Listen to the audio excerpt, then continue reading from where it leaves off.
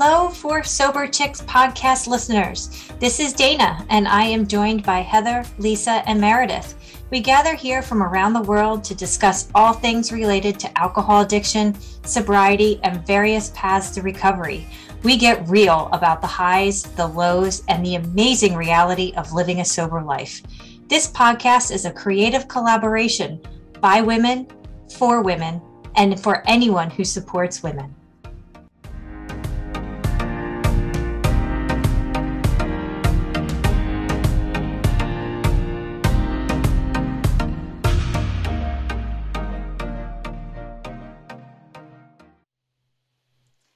Hello, everybody. Welcome to 4SoberChicks.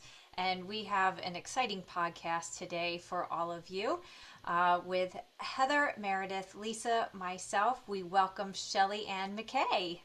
Oh, thank you. Thank you for having me. Hey, we are so excited for you to be here. And I'm going to read your bio here so everybody can get to know you.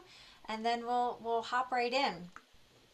So Shelly Ann is a compassionate, intuitive, and powerful workplace balance and performance coach with more than 3 decades of experience in coaching, business, consulting, and media communications. 3 decades. You don't look old enough to be 3 decades of work here. It's amazing what happens when you stop using.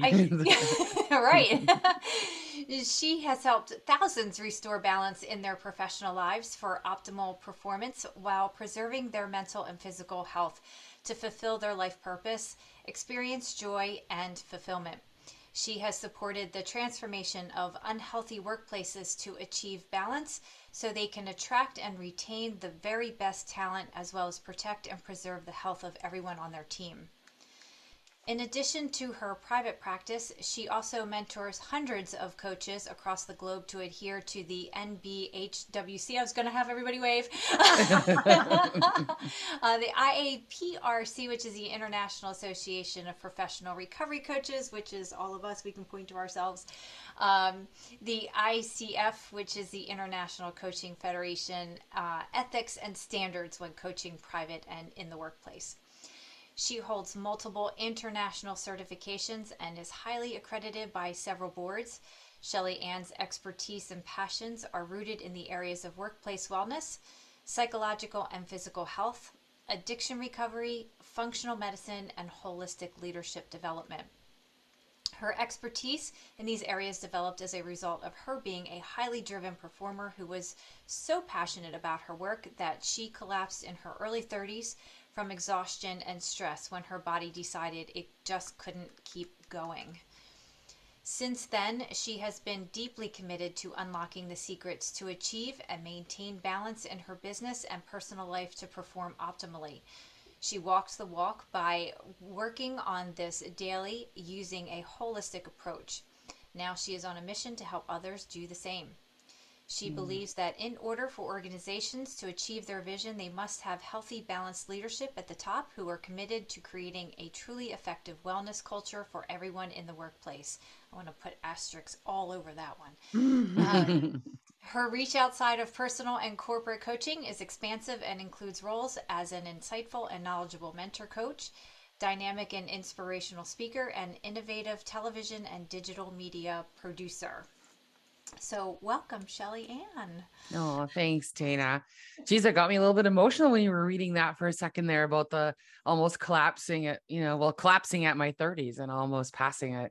It's funny how that just sort of like hit me a little bit when you read that. It brings it up. Do you want to tell your story? We would love to hear your story and how you got into all of this coaching and how you've helped us with our coaching. Oh, well, my gosh.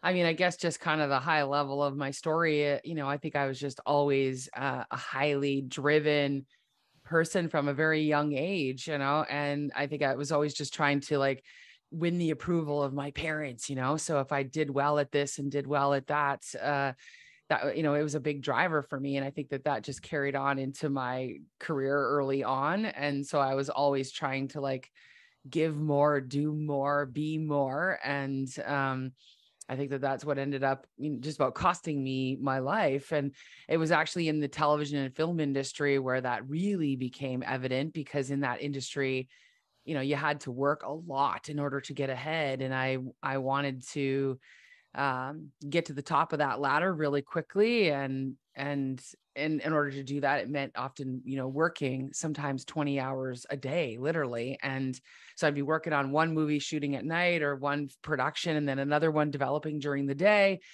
And as a producer, you don't really make a lot of money until the cameras turn on. And so I was just doing so much. And unfortunately, that meant that I couldn't, I just wasn't using and doing our healthy things in order to cope. Like I should have probably been, jogging in between, calls or doing things like that or going to yoga, but I wasn't. Instead, I was using drugs, alcohol, or anything and everything that would just allow me to feel better. And so I think I've often said I can remember making major business deals at the table completely wasted, and yet I think nobody knew, but I'm sure they did, because you reek of marijuana or, your eyes and just the way there's no way that I could have been performing at my best, but yet it was good enough, I'm sure, because I was still succeeding and excelling. And so that's sometimes too. And I think about addiction and alcoholism and how people have this, automatically, like they think street person, lost everything.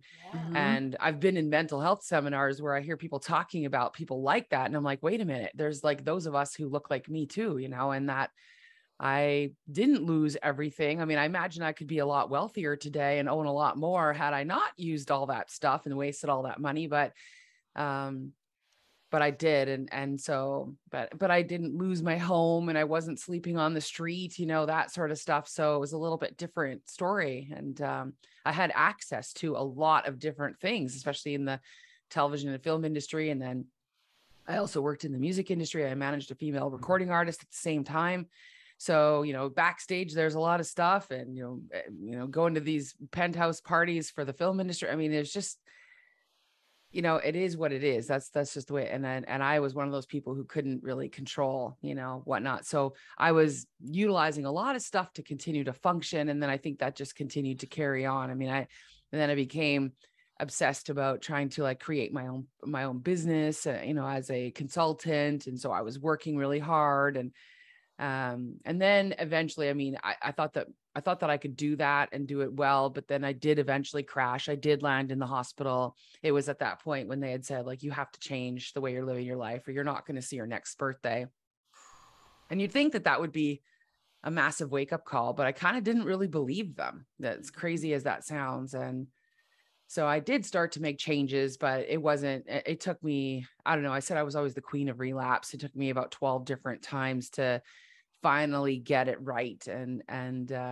But then, workaholism, it's still something I'm trying to balance because I love what I do. And so I think that that's where it gets really challenging. And that's what I notice is now, in the workplace, a lot of people, we are passionate about what we do. And so then therefore it can be easily overdone. And, just because you have a substance or something that will actually allow you to push through, that doesn't necessarily mean it's always a good idea to do that. And so I think that then that high drive has still carried through to the work I do today. And I'm always having to constantly think about, is what I'm going to do going to be helpful? Is this going to be balancing in nature or am I overdoing it? And so I'm always having to monitor almost like my own personal boundaries. I try to disconnect on the weekend and just not touch my digital devices as much and try to do the things that replenish and fill my cup versus deplete it, so, but I don't know, that's sort of the high level version of it. I guess that's what comes out. Yeah. Go ahead. One of the big things that you just said, and we've talked about this a multitude of times, is that was so many people think of an addict as they're homeless on the streets, have totally ruined their lives, lost everything. And that is what kept me in addiction for so long, is that exact state. I was like, I have a great life. I am not, because you have always associated that with that Hollywood version of what an alcoholic or an addict looks like. And it can be that very under the surface type of issue that we're hoping to get out to people. And Lisa has kind of coined the term, like if you think that you have an unhealthy relationship with alcohol on any level or any substance, it doesn't have to be alcohol. It's okay to push into that a little bit, to look at it a little bit deeper. Get curious about it. Yeah. Well, and then it even became not just alcohol and drugs. I mean, after I got into recovery for that, I noticed like how the food became the issue, sugar specifically, because it's readily accessible, it's legal, it's everywhere. And so that has been like, that has been my journey the last probably 10 years now, has been trying to really dial that in. And it's probably been the toughest actually. I would say even more so than alcohol and drugs, because you have to eat, you can't just abstain like you can with alcohol and drugs. And so that's been even tougher, but I think it's just a journey, a daily journey. It's not one that you're going to cross the line on overnight. No, what resonates, sorry. No, go. What resonates with me is kind of highlighting these different areas that were out of balance in your life. And that's, we were just talking about this before we came on to record about, I call it the recovery onion. A lot of people talk about it being an onion, but that for me, it's really about inability to deal with emotion, stress, those kinds of things. And so I'll use anything, work, food, drugs, alcohol, relationships, whatever it is, to kind of not have to feel. And so in recovery now, I need to really play that behavior, play that scenario ahead a couple steps to see if, like you said, those boundaries, like, am I really operating within what's best for my recovery? What's best for me? Is this going to get out of control? Because it could be, I just went on a trip and I couldn't drink. And it was the first time I'd been traveling, and that's for another episode, but it was a really different experience. And so gelato was my best friend because I was out of my comfort zone. My son wasn't with me. There's a lot of things. And I was constantly being asked about alcohol. Like I've never had to prove it or vet it so many times. So that was that resonated with me, that and it's, we still have to eat, and we should be eating gelato at sometimes, it's not a criminal thing. Right. And enjoy it. Maybe not as many times as I did, but that's okay. So that resonated with me. But like you said, you were kind of out of balance in that moment too, right? It was like things were very different. And that's why I think balance, making sure that we do come from a place in balance, is so key, because it's actually what sets us up for success, I think, when you are, in balance. But finding that spot in being in balance is hard too. And it's so different for each and every one of us. And I just notice how even the tapes in my head, like I will be the first person to put someone else before me, because I'm just a caring spirit and a compassionate person. But sometimes I have to put me first, and that I find that an interesting challenge that happens in my head on a regular basis, that I actually even have to second guess that or think about that. And I wonder, do other people have that same challenge? Yeah, you're all shaking your heads. Oh yeah, absolutely. Oh, phew. Okay. I still have a very hard time saying no to helping others, to assist others, to support others, even when I am struggling and I am burned out, which I am now. Like I am in complete burnout mode. I'm actually taking September off. Oh, good for you. To get myself level set again. But I still find myself, walking over that boundary line that I keep trying to put in place for myself. And I'm like, how do I do this, and still be a pleasant person and not, sound like a bitch, by saying no, and I think that entraps a lot of us with wanting to help, and being in this type of, I don't want to say business, but it is, being in the coaching space, you are here to help others, that's what it's all about. But you said it, you absolutely have to preserve yourself, because if you're not good personally, you're not going to be good for others. That's right. And that's and I think at the end of the day, my main goal in life is to be the best version of myself I can be for my family.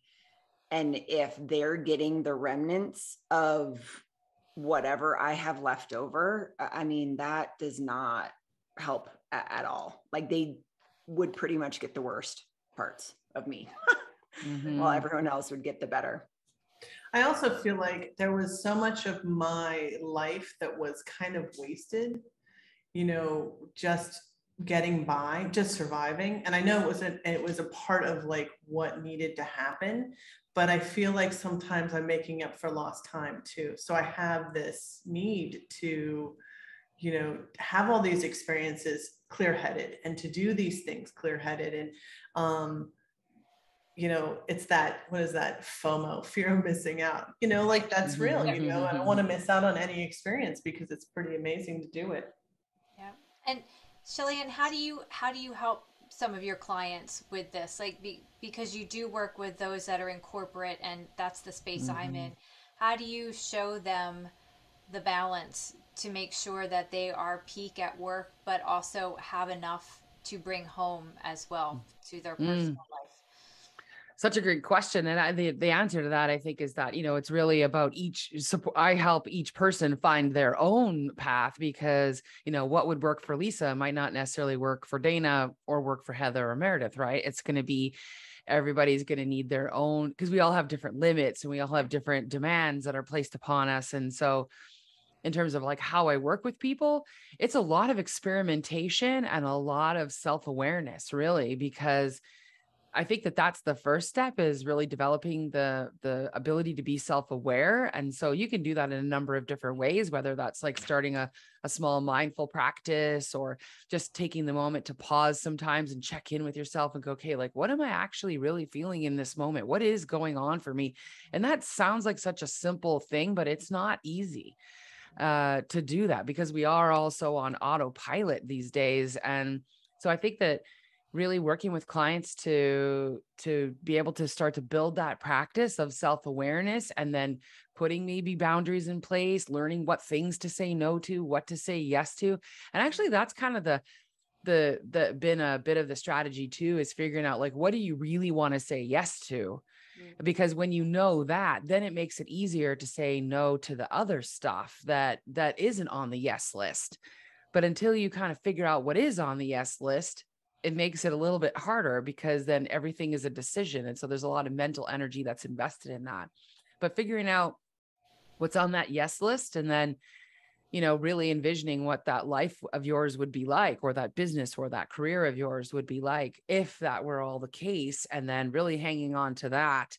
And then that does support, some of the experimentation that happens then with like, okay, well, can I go to bed at this time, this many nights a week? And how does that affect me? And or can I go socializing this many times or commit myself to this many volunteer activities or this many things? And, because I think, like you said, as coaches too, especially we're givers. And so you really got to be careful, because like Meredith said, that your family then ends up with like the leftovers, which is probably, I would guess, probably the most important thing to Meredith, right? 100%. Yeah. And so they actually would probably be first on the list in many cases, or that's where you want them to be. Yeah. So I think that that's a big part of it, is really getting clear as to like, what really matters to me? What do I really, really want? Where do I really want to spend my energy?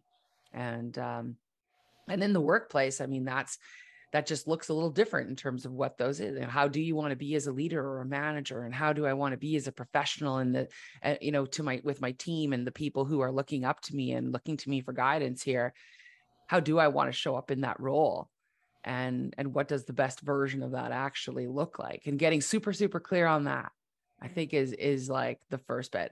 And I mean, I think too, that people also think that, that they could drink green juice and do a lot of yoga, and then they're going to be like really amazing in the workplace. But the reality of that too, is that the workplace environment has to support the person to also take care of themselves, because I've had so many executives and CEOs that are doing all the right things, but then the organization or the company that they're working within is just sucking them dry. And so there has to be that leadership down kind of buy-in too, in terms of the value of people taking good care of themselves, because otherwise it's not going to happen. And you just end up losing all your best people because they burn out and they end up on stress leave and they end up on, absent from work and calling in sick, and because they're maxed out, they just can't give anymore, So I don't know if I answered the question. I probably kind of went a little bit roundabout way there, but no, it was a great answer. It was, that's exactly what we were looking for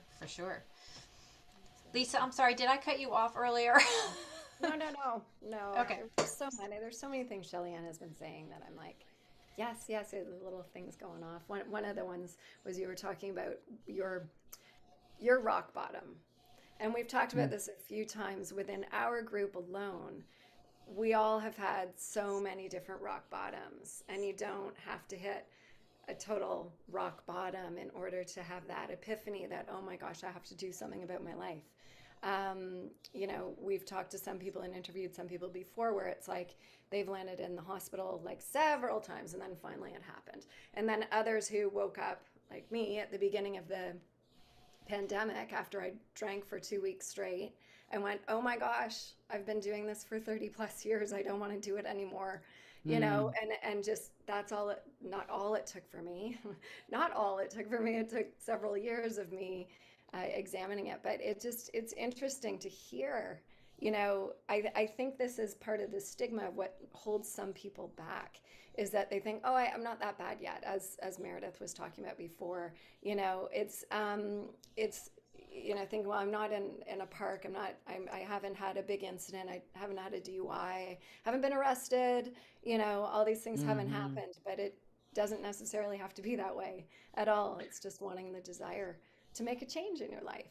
So totally. Yeah. And I often think back to that too. I'm just like, okay, like I know some people believe in the term higher functioning or high functioning addict or alcoholic and others don't, but I'm just going to say like that. I do believe, because I was successful. I was still crushing my career and quite excelling at it.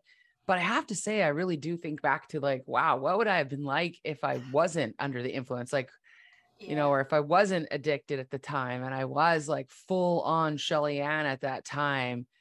I think it could have been way more amazing, and I probably would have got there a lot quicker, and it maybe wouldn't have been such a struggle. But at the same time, I mean, I guess, hindsight's 2020, that's how. And it's never too late to make a change, Yeah. Oh, totally. Yeah. And like, yeah, I can kind of relate to what Heather was saying now too, because now it feels like I got to make up for all this like lost time. So that's where you have to be extra careful too, because I think as people in recovery, you feel like you have to, although maybe, like we haven't destroyed our lives, or, some of us have, some of us haven't, whatever destroy looks like for one could be different for the other, but that whole process of rebuilding and or adding to or augmenting your life in terms of making it the best it can be, you want to do it all overnight. And I think you have to be super careful with that, because taking on too much, I often find that with clients where they just want to do so many things at one time. And I'm just like, okay, hold on. Because, this is what's going to get you back into trouble here, is we got to figure out like one thing at a time and just slowly building that momentum.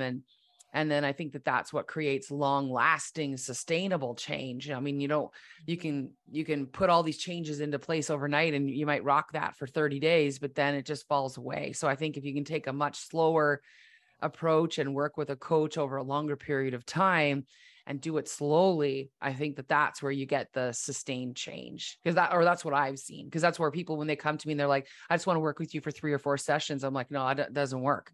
I already know, like, I'm not even going to take your money, because I'm telling you right now, that's not how you're going to create long lasting change. You need to commit to a process. And that means a regular, you got to show up for yourself on a regular basis for a little while in order to make this change actually happen. Yeah. So I do know, I mean, obviously we all went through the recovery coaching live session with you. I do know like there's a whole brand new certification for corporate. What are you seeing on kind of that corporate end and the need that's kind of coming about with this whole new certification? Yeah, that whole certification was created because of the demand that we're noticing. And the workplace division has been working with a number of different organizations, and they're seeing that especially since the pandemic. I mean, I think it's always been there, but I think that it just got like amplified, more so. I think it's the new pandemic is the prolific, alcohol and drug use that's going on in organizations that people like aren't aware of, or they just don't know how to manage it. And so they're just ignoring it and trying to like sweep it under the carpet and pretend like it's not there. And so, I mean, I wish I could quote stats and numbers for you right off the top of my head here, but I can't do that and be accurate. But I could certainly get them for you if you'd like. But the reality is I think just that the numbers, are greater than ever before. And so you've got all kinds of folks that are, working from home and have access to a lot more than they ever used to. So that makes it really difficult, and or workplaces where it's just the norm to, like, I used to work in the sales industry, and I mean, there was alcohol at every single meeting, at every client,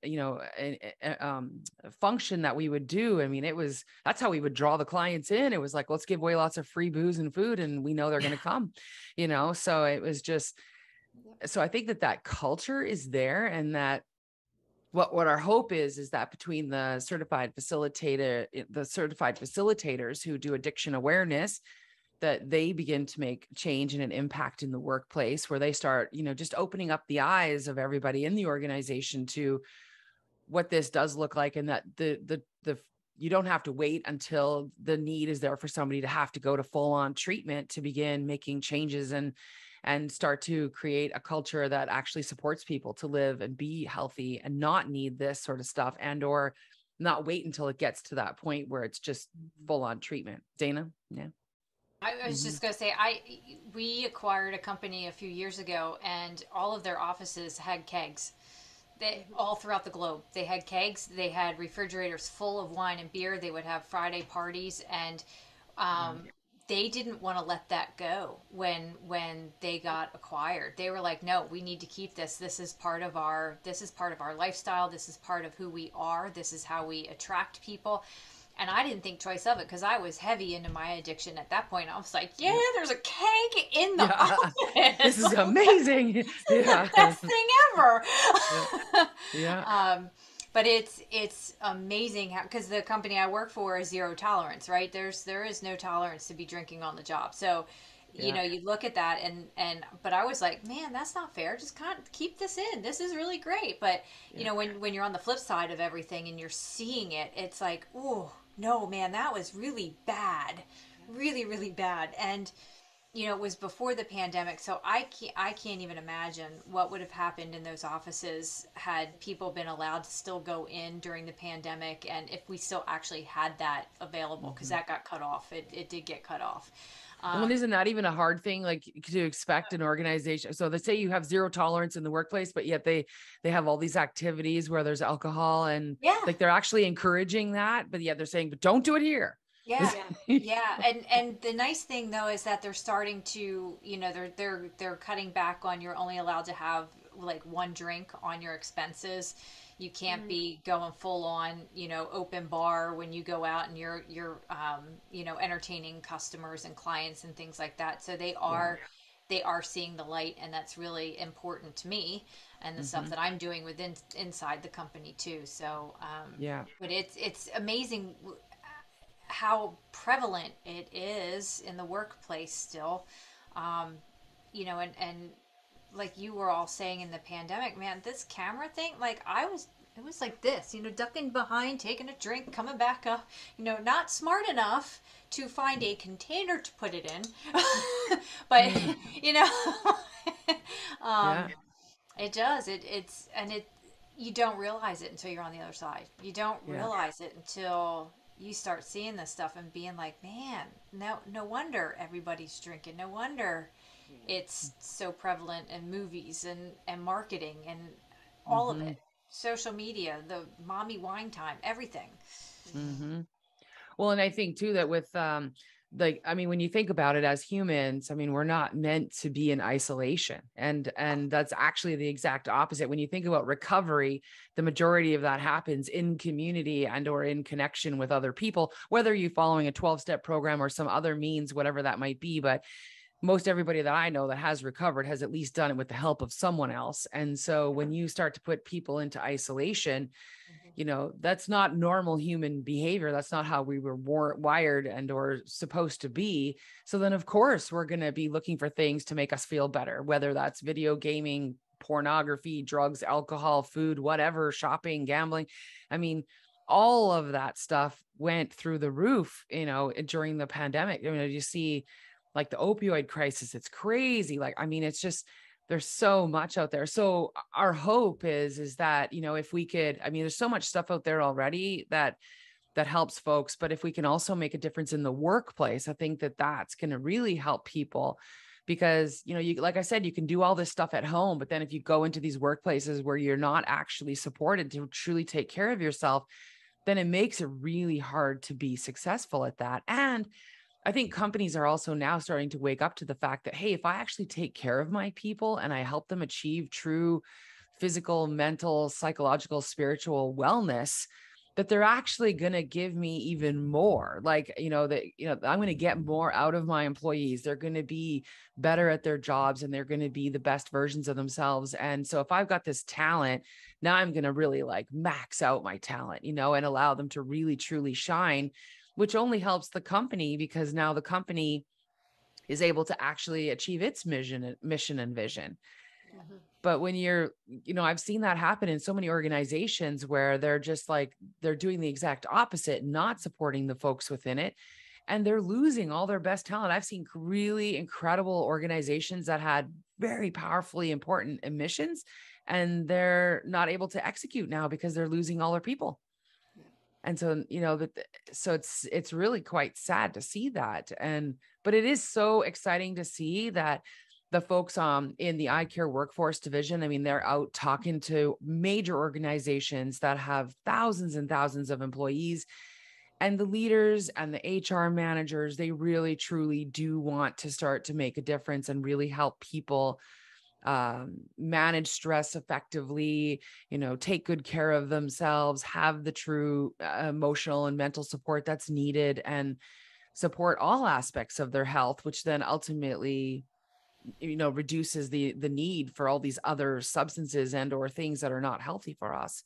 And so I think it's just super exciting to see what's happening, and that shift is on the horizon. And I think that it all begins with the leadership in these organizations. And if they believe in it, then, I mean, because they got to buy in first. If they don't do it, then nobody else in the organization will. So the leadership, I think, really has an opportunity to make a massive change in the world today in terms of moving in this direction. And it's exciting to see that there's many who are doing that. Mm-hmm. Yeah, it's crazy. So today I ran a workshop for a major organization here in the UAE that's under their umbrella of We Care, We Connect, and they hired me as an art therapist to do a wellness workshop. So it's really, really apropos Beautiful. To what we're talking about. Yeah. And really their wellness, they have an entire floor dedicated to these spaces where employees can come and relax, and the space was really, really exceptional. But now that we're kind of opening up, because we're a little bit more delayed than kind of, let's say, the US and Canada in terms of how things have opened up, so this programming is now just starting to come back, but I hear the difference. We need to support our employees. We need to help them with their stress and wellness. We need to prioritize them. And it was really cool. It was a great experience, and hopefully it will be an ongoing relationship. But and I can only imagine how those people in that organization then feel and how they perform for that organization. Like you're sending the message to these folks that I actually care about you. Yeah. How could they not then want to do more and be more for the organization? What did you notice with the people that you were working with, Heather? Well, a lot of them are HR. And so the woman that kind of organized it, she mixes all the groups. So there's no more than 2 people from each team at any workshop, because she wants people to connect with the greater group of people that they work with, which is really, nice. And they were making these great connections, because I did this whole art experience where I love type A people, but I made them, like, I gave them a set of directions. They didn't have free reign. They didn't have, like, they were like, but can't we have more paint? I was like, no, we're going to do 2 colors, black and white, you know? And so when they did their whole thing, they were like, we really saw how one said, you know, I really appreciated that you gave me structure, but then I was able to just let go. And another person said, you know, I really didn't like that at all, but I worked within it and I still created this piece of artwork. And that's much like, you know, how I have to work. You know, I have parameters in my job and I can still create and be creative within those. And so it was such a kind of how they made these connections were really cool. I loved it. I mean, I love any of that kind of experience, but it's nice to see companies starting to do this and to think about their employees in this way. And they have like 6 or 7 events every month that are like this. Fantastic. And I think it's measurable too. Like that's the thing is like when I work with different organizations, we're talking about how can we measure that you deciding to take care of your people is actually going to have a difference on the bottom line, right? Because we want them to be comfortable investing into the facilitators and or the coaches that are working in those organizations, or anybody who's creating like any kind of powerful healing and or wellness, health and wellness, any kind of activities. We want them to see the difference and the impact that makes. And I mean, you all of a sudden start noticing, oh, there's less absenteeism. There's less people accessing their EFAP, or, you know, in the US, you call it something different, EFP, I think, or EAP, I believe. EAP program. Yeah. You see less access to these, you know, less accessing happening. I mean, the employers can never tell sort of who is accessing what for what, but you just see the numbers starting to go down. Well, there you go. I mean, so as a direct correlation to the organizational's wellness right there. And then there's also a lot of people who just don't tap into that kind of stuff too. So giving them other avenues in which that they can take care of themselves, I think is really, really key. And I think everybody needs to be supported. So it should, coaching, especially around the topic of addiction, should not only be available to the top leadership. I think it needs to be organization wide. And everybody should have access to that kind of support. So therapists are great, but at the same time, I think that change management can be really effective if it's done in combination with therapy and or, you know, individually at different times. Yeah.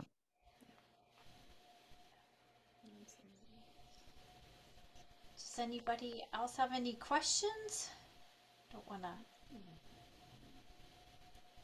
I just really appreciate you being here. You know, I'm a huge fan of you, Shelly, and I think that, like, I've seen you, I see the giver that you are, and the amount of time that you take to mold and help, like the 4 of us in this room, to become even better coaches. I hope you realize the impact you're having, because it's pretty incredible. Because then I go out and all of us go out and we impact the next group of people, you know, and that's for those of us who are in the 12-step program, that's the 12th step, you know, it's giving it away and sharing it. And however that looks, you're doing it, and you're doing it in a very significant way. And I hope that you take time to recognize that. Oh, well, thank you.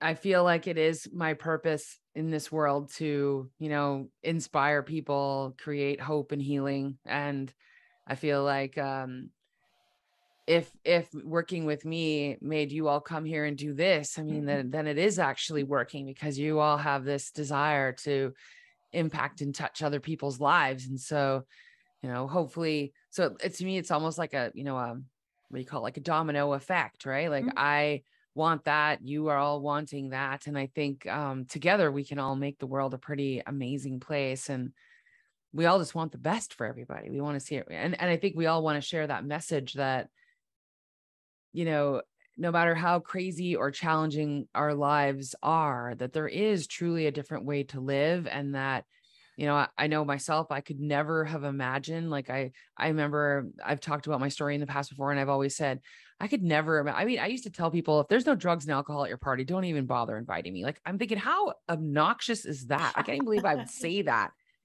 but I literally believed that. I was like, don't even invite me. And I just think to myself, like, I just could not imagine a world that was free of alcohol and drugs, and how in the heck I would ever live in that. And just now the fact that my life is, sometimes I literally have to pinch myself to go, is this for real? Like, I can't believe that my life is so incredible and that there's so many amazing people and opportunities within it. And so, if somebody out there is contemplating like, oh, should I make a difference? I'm stressed out. I'm working all these hours. My workplace is this, or my business is really demanding. Cause I mean, that's who I work a lot with, is entrepreneurs and then leaders. But so if anybody's listening that's like that and feeling like they're just so maxed out and that they're using whatever it may be to cope and manage, that it doesn't need to be that way, that that you can be an even better leader, an even better business owner without that, and it doesn't have to be like an all or nothing approach. I mean, that you can take it slow and steady and just make small changes over time, because although lots of people believe abstinence is the only way, I do also believe in harm reduction and just reducing and moving slowly towards that. And I've seen people just make small changes and they end up going from, using anything and everything to complete changes. And I've seen people who've completely abstained overnight too, so there's everything in between, and all journeys are good. And that I don't think it has to be any one particular way. And I know that each and every one of you believes that too. And so anybody who would ever work with you, I know you would support that 100%. And I mean, you're all some of the best, most talented coaches that I've ever met. So I know that you take that same approach. Yeah. We learned from the best, for sure. Absolutely. Well, thank you so much for your time. We know that it is in demand for very good reason, but we sincerely appreciate you taking the time to come and chat with us today. Oh, well, I'm so grateful that you thought of me and that you had me here today. Thank you for just giving me the opportunity to share, my story and what I do, and going forward. I mean, if my big thing now too is that I think because the food side of it has been the biggest challenge for me to, like, I'm going to say there was all a challenge, but it's just been the one thing that's been the most complicated because of what I said earlier, that is the area that I am, going to be forging some new pathways within, and within the workplace as well. So we're actually creating some groups that will be leveraged in the corporate structure that can be done in the workplace that support folks around food, as well as some public stuff. So I don't know if you share any of my contact information with your listeners or how that goes, but if anybody is listening and they do want to participate in something like that, there's certainly opportunities that are going to be on the horizon. So anybody who's struggling with the food and or what they think might be food addiction, and they're using food to cope, or they're using other substances, certainly I can help you with the food side. And you've got all these amazing coaches here that can help you with any of the other substances. So reach out to one of us or all of us, and happy to help however I can. Absolutely. When we throw this up, we will definitely include all of your contact info. Well, thank you so much for having me, ladies. Yes. It's really been an honor. Amazing. Thank you. Aww. Thank you. Bye. We'll see you next time.